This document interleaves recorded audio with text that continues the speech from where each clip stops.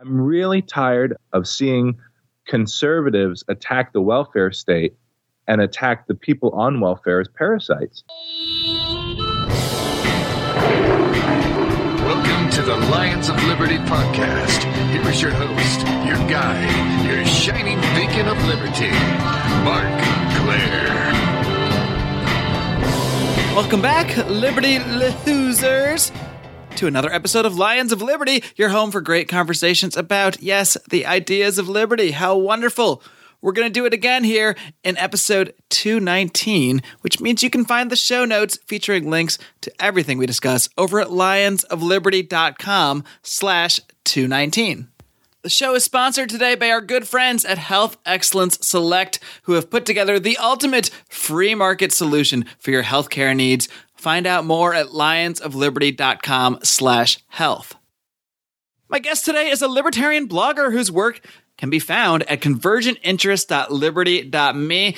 His work has also been featured at antiwar.com, the Ron Paul Institute for Peace and Prosperity, and even the radical progressive financial blog, nakedcapitalism.com. He's also been featured, of course, on a little-known website known as lionsofliberty.com. We've had many conversations over the years on the now-defunct Daily Paul and Popular Liberty websites, so we are now forced to converse here in podcast form. I am pleased to welcome back to the program Mr. Shamashin Riley. Shamashin, are you ready to roar? Yeah. Roar. Shamashin, this show was kind of actually prompted by an email from you. We hadn't actually talked in a couple months, but the subject only said out of the Navy this week. And you asked me if you want to do a podcast because you've got some interesting news to share. And obviously that is your departure from the Navy. So why is this a positive news for you? You spent, I believe, a decade in the Navy. Is that right? Yeah, a little bit less than a decade. And it is positive news for many reasons. I had been wrestling for a long time, and this is just since January. So I had even done a podcast with you before I got out. Obviously, there were more questions that I was dealing with, how to make a transition. Should I go the route that some of your latest guests have been taking, which is that of a conscious objector, or should I just try and serve my time the best that I could?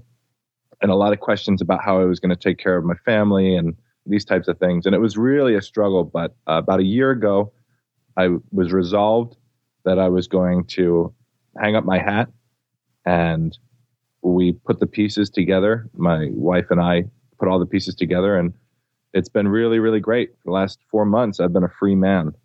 So what were your biggest, issues while you were in the Navy that you began to struggle with that made you get to that point where you knew you wanted to depart? Was it really moral issues that started to creep in for you, or was it really just kind of dealing with the bureaucracy of the whole thing? Well, see, that's a really interesting question because, to be honest, I think, I don't know, it was both, but they happened separately. So I didn't really come into the ideas of liberty until just after the 2012 Ron Paul campaign. I think we even talked about it. Yeah. Although I always had libertarian leanings, but I always accepted the premise that national security, along with the enforcement of voluntary contracts and the provision of sound currency, were legitimate functions of the state. And within a few months of my awakening, I really started to come to terms with the fact that I didn't believe that anymore.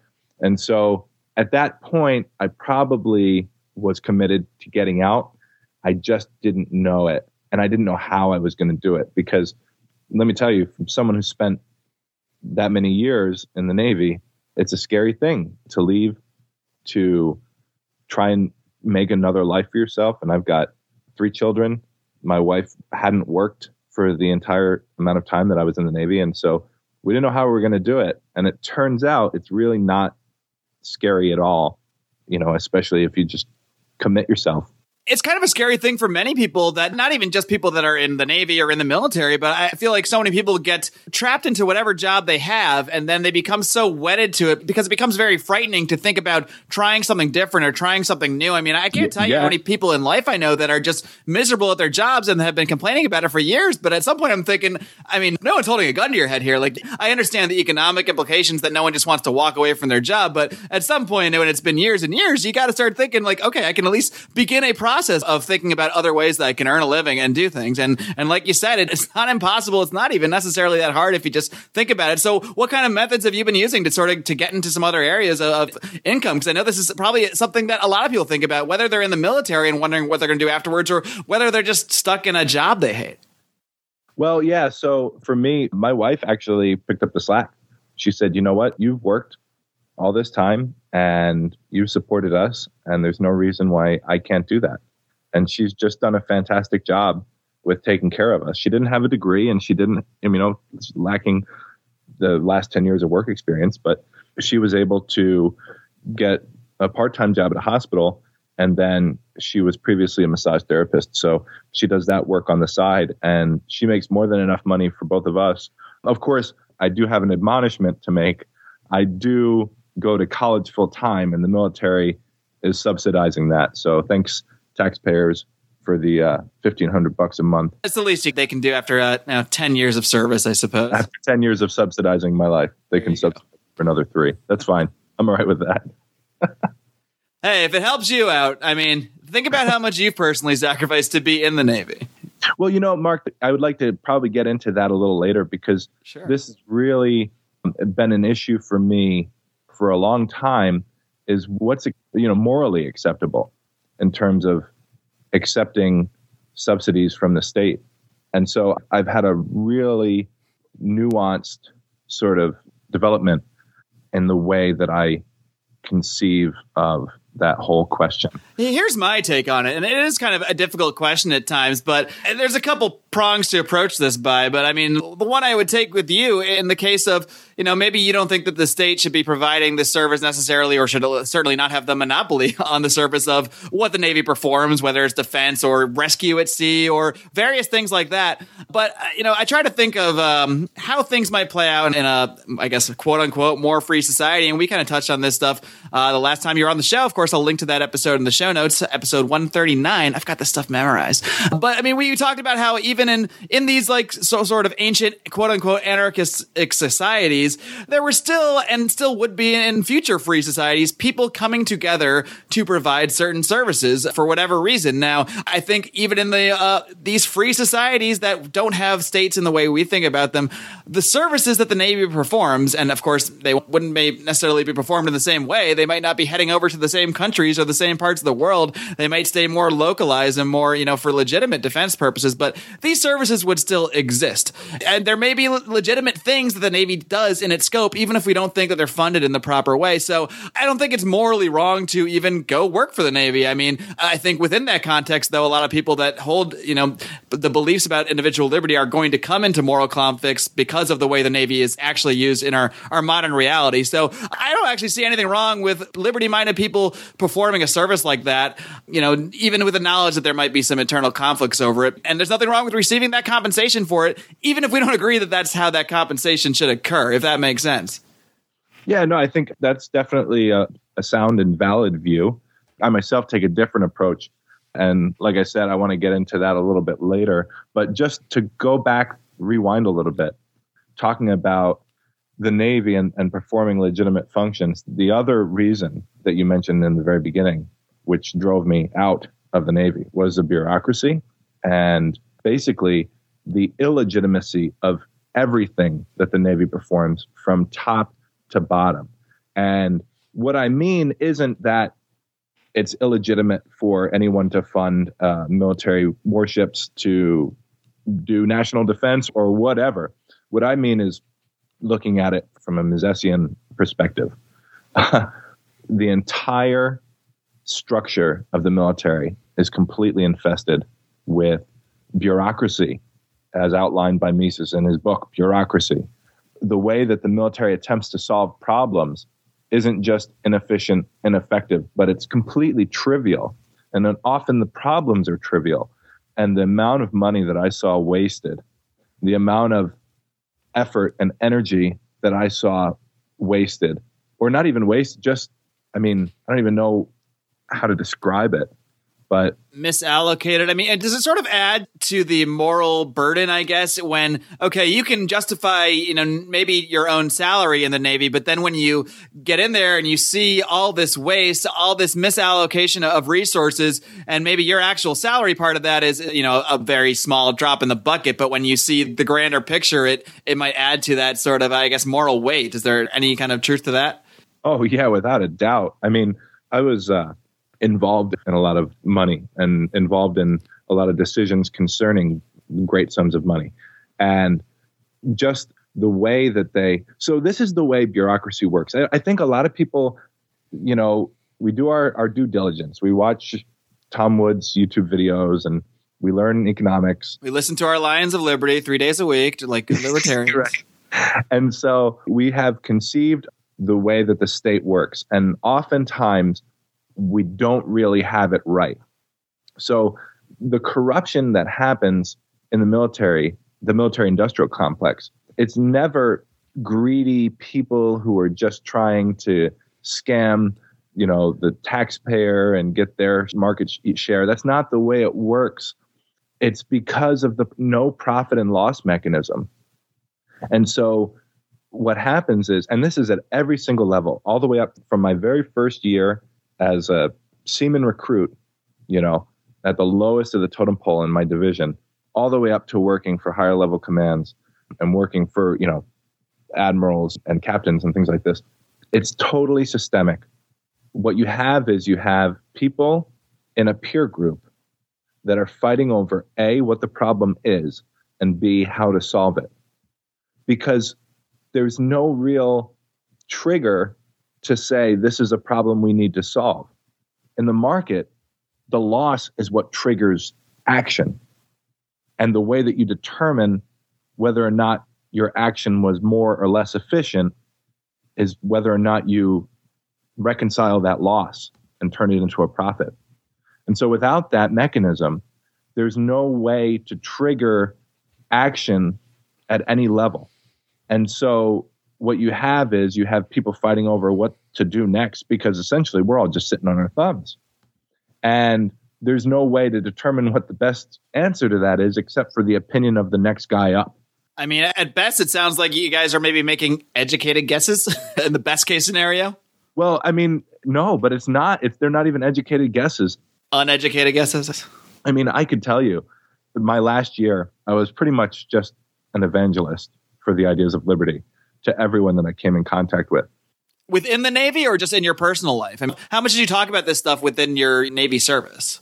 Everyone knew exactly where I stood and exactly what I thought. And the reason that they knew is because they were so easy to talk to, because I didn't have to go very far to show them the absurdity of what we were doing. Remember that meeting yesterday? Yeah. Yeah, exactly. I worked with guys who worked on equipment, and the equipment is 40, 50 years old. It's completely arbitrary and no use whatsoever. It had a use when it was developed. It doesn't have a use anymore. And I'm in a room full of guys to figure out how the hell we're going to deal with getting people competent in order to use this equipment, and how we're going to use the limited resources we have to conduct all of this training. And it never even dawned on anyone in the room to say, hey, we don't even use this anymore. This is not functional. It doesn't serve a purpose. Why can't non-functional equipment that like everyone just knows doesn't serve a purpose? Why can't stuff like that be kind of, like a modern company that was maybe providing that service would not just have this useless equipment laying around, but what is the nature of bureaucracy, I guess, that fosters an environment where, arbitrary out-of-date equipment is just going to still be there? Well, it's because that arbitrary equipment doesn't cue anyone at the top. It doesn't serve as a trigger, and so normally that equipment, the arbitrary equipment that's non-functional, it doesn't serve a purpose anymore, would be a trigger. Hey, that's wasting money. We'll get rid of it. But because it doesn't do that, the people at the top just say, I don't know, make it work. Come up with something, do something. They're not concerned with it. They're more concerned with what their boss is thinking. Is it really just a lack of accountability within the system? And then that's more the nature of any sort of bureaucracy, more so than it is, some sort of, like you mentioned, not really an insidious, some sort of insidious plan from the top to be inefficient. let's say it's a ship, right? And what the boss on the ship wants to do is he wants to make sure that he does everything that his boss wants him to do, which is get the ship here or perform this sort of function. He's not really concerned with the inner workings of the ship. And what they do in the military to try and combat that attitude is they come up with this mountain of checklists to make sure that you're doing everything in accordance with, because obviously without these checklists, no one's going to pay attention to it. And so then you end up spending all your time doing these checklists, and it becomes a majority of what you do. And, you know, your boss or the boss's boss, he's concerned with making sure that you get a good grade on your checklist. And so what happens is you got to make sure that it's functional. You got to make sure that that equipment works. It's on the checklist. We got to do it, right?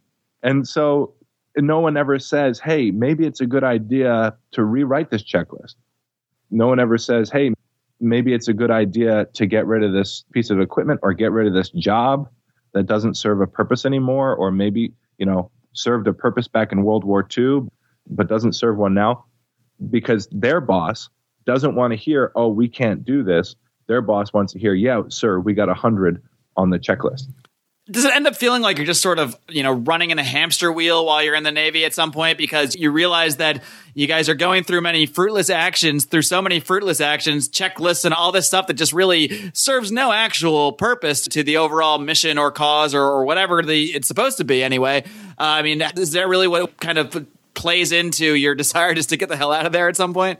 Well, so for me, once I became awake to, you know, sound economics, and I, you know, I used to get upset at what I saw. And I would see, even after I learned economics and I really applied it to what I was seeing in the military, I would look around and everyone would be banging their head against the wall, saying, man, I just don't understand why we're doing it this way. It's dumb. It just makes no sense. It's wasting all this effort. And I mean, don't get me wrong. People aren't just doing nothing. They're running themselves ragged. But what they're accomplishing seems very arbitrary, and they're really upset about it.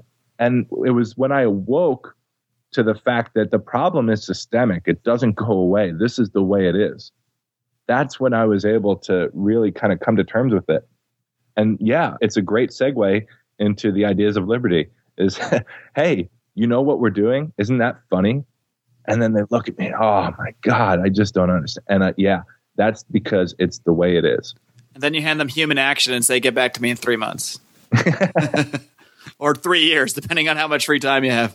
Right. I want to be very clear about that. It's not because people are just sitting pretty watching movies when things need to be done. People are really working hard and they're really stressed out. It's all for naught. And so that was probably one of the biggest things for me was just, I can't do it. I can't do this, man. I can't do it. How did your term just end? Is that how you got out, or did you have to force the issue in any way? No, I just waited. So I was really lucky. When you're in the Navy, you rotate sea, you know, you spend some time out at sea and then you spend some time on shore. And I was lucky that I had a job where I could pretty much just kind of divorce myself from what was going on. I did my arbitrary functions every day, but I didn't have to, I wasn't in a position where I had to face moral dilemmas. And so I was kind of happy about that. And I just wrote it out, you know, spent some time, bought myself a house, settled my kids in some nice schools, and just waited for my time to be up. Now, Shane Machine, we're going to touch on this subject of moral dilemmas a little bit more in a minute. But first, I needed to help my listeners out there with a potential dilemma they might be having with their healthcare by telling them about our great sponsors at Health Excellence Select.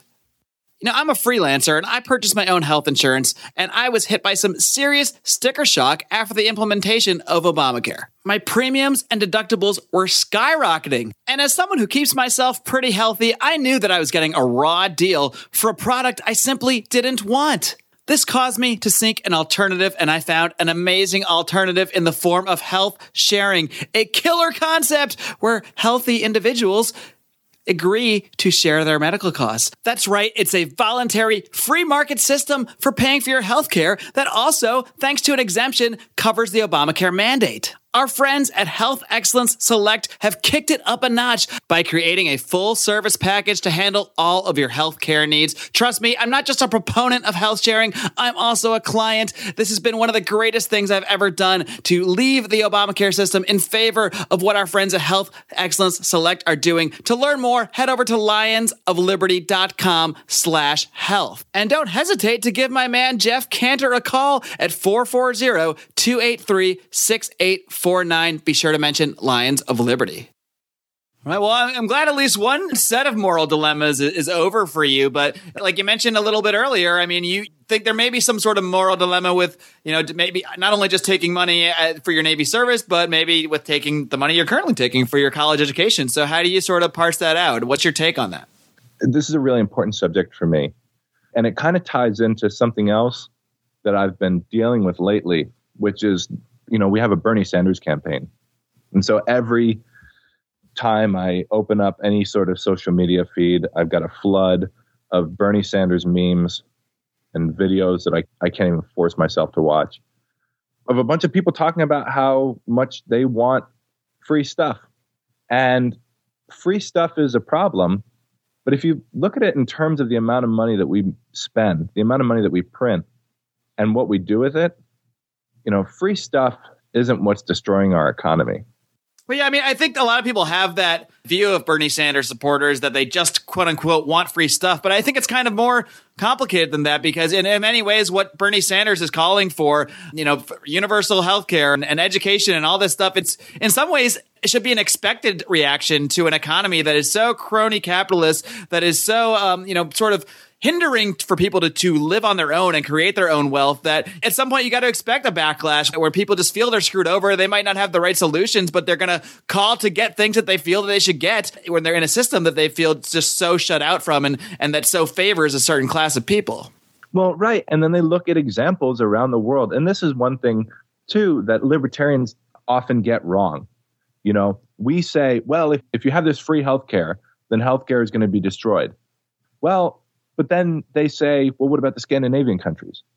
And we have all these arguments to fire back at them. And we have all these articles written by free market economists saying, well, no, what you really think about those societies, that's really not true.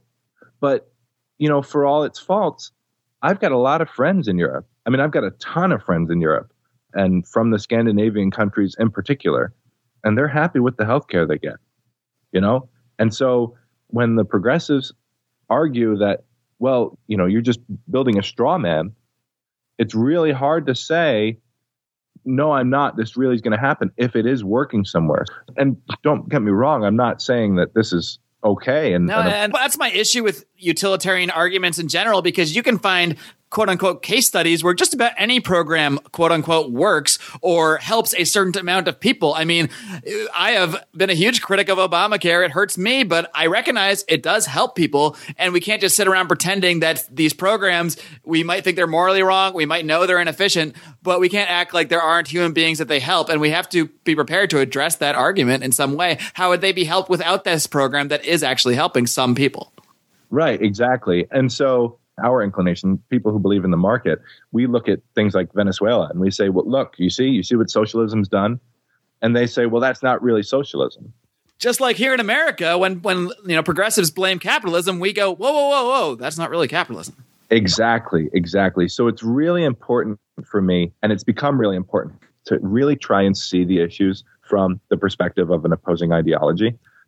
And I've come to some really fascinating conclusions about that. Or at least I've accepted some insights that I wasn't really prepared for. So, for one, get over it. The social healthcare in the Scandinavian countries generally works. Okay, there are people who are being helped. And what's the trade-off? Well, the real question is, why does it work? Why does it work there?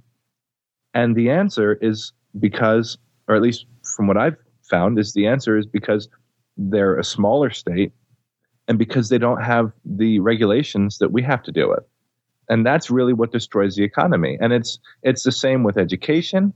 It's the same with every sector of the economy. So if you take healthcare, for instance, what's the problem with free healthcare? Well, free healthcare, it costs money. But we print billions and billions, hundreds of billions of dollars, and we dump it into the military industrial complex.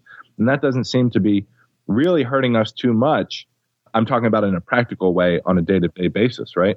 So maybe the spending isn't the first problem. So what is it about the free healthcare that's the problem then?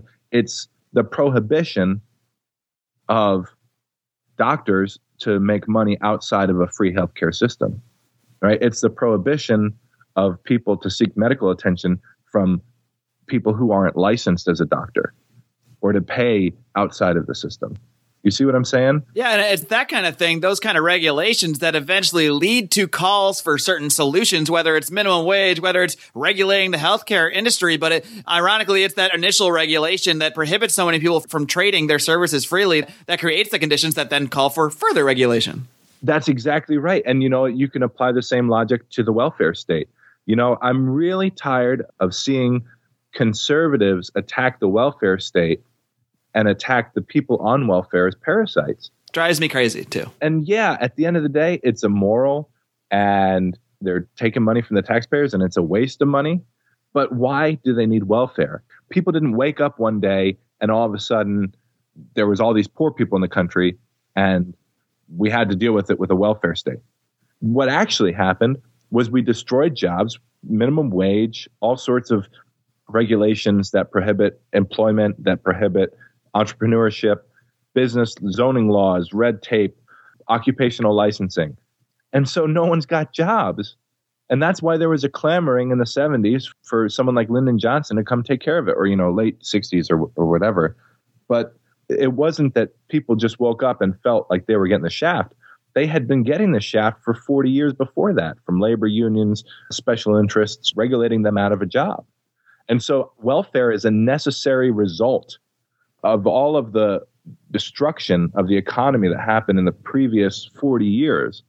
And if you got rid of the welfare state today, those jobs still wouldn't be there.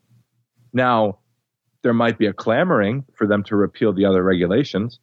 But if you got repeal in one hand and free money in the other, what are you going to decide? Who are you going to vote for? So. Well, I know what I'm going to vote for, but it's probably not the same thing that a lot of other people are going to vote for. I've been listening to Lucy Staggerwald and Sheldon Richman on their Liberty.me podcast, and she's made the point that none of the above is a good option, or nobody 2016, right in nobody. These options are not good enough for me. Well, especially if the libertarians end up putting up who I think they're going to end up putting up, I might feel that way as well. So we will see. Could I get a more sly non-endorsement in? But by the time this airs, we'll already know who that nominee is. So we're going to kind of do a little time warp here for everybody. Well, Shane Machine, I know we could go talking about these issues for hours and hours and hours, and maybe we will over the course of the next few years. I'd love to have you on as a regular or semi-regular guest. I really do appreciate your insights, and I'm happy that you are a little more free, I guess, than you were at least a few short months ago. Thanks a lot, Mark. Sure thing. And before I let you go, man, why don't you just take a minute once again? I mentioned a few things at the top there, but feel free to plug away and let people know where they can find your work. And feel free to mention anything else you got coming up. Well, yeah, I had been writing at my blog at liberty.me, convergentinterest.liberty.me. And I took a break from that as I sort of made my transition out of the Navy. What I am doing right now, and it's a lot of work, and I haven't really found the time to start to dedicate to it. But I'm going to be writing a book about my experience in the Navy and about my experience with the bureaucracy. I was really in the belly of the beast, and I think it would be an important read to sort of help illuminate what some of the issues are, And really, yeah, that's kind of where my head's at now. So expect to see that coming out at some point. All right. Well, that'll give us another excuse to have you on the show for sure. So definitely keep us up to date on that. Shane Machine, it's been a blast, man. Take care. Talk to you later, man. All right, folks, I hope you enjoyed my discussion with the always insightful Shane Machine Riley. Be sure to check out his writing at convergentinterest.liberty.me. You can also find some of his work over at lionsofliberty.com, which is, of course, where you can find this very podcast published 3 days per week. Every Monday, Wednesday, and Friday, we've got a brand new episode for you, including John Odermatt's weekly look at the criminal justice system with Felony Friday. That, of course, will be coming at you this coming Friday. John has been doing a tremendous job with that show. Really, almost 25 episodes in now, and he has really given us a diverse selection of guests who have really uncovered a lot of interesting aspects to the criminal justice system, stuff that I had never really even thought too deeply about before, stuff like false confessions, like DNA evidence and how it can actually be used to falsely convict people at times. So there really are a lot of interesting aspects to this, and John has done no shortage of work in trying to uncover very interesting aspects to the criminal justice system. So be sure to check that out this coming Friday.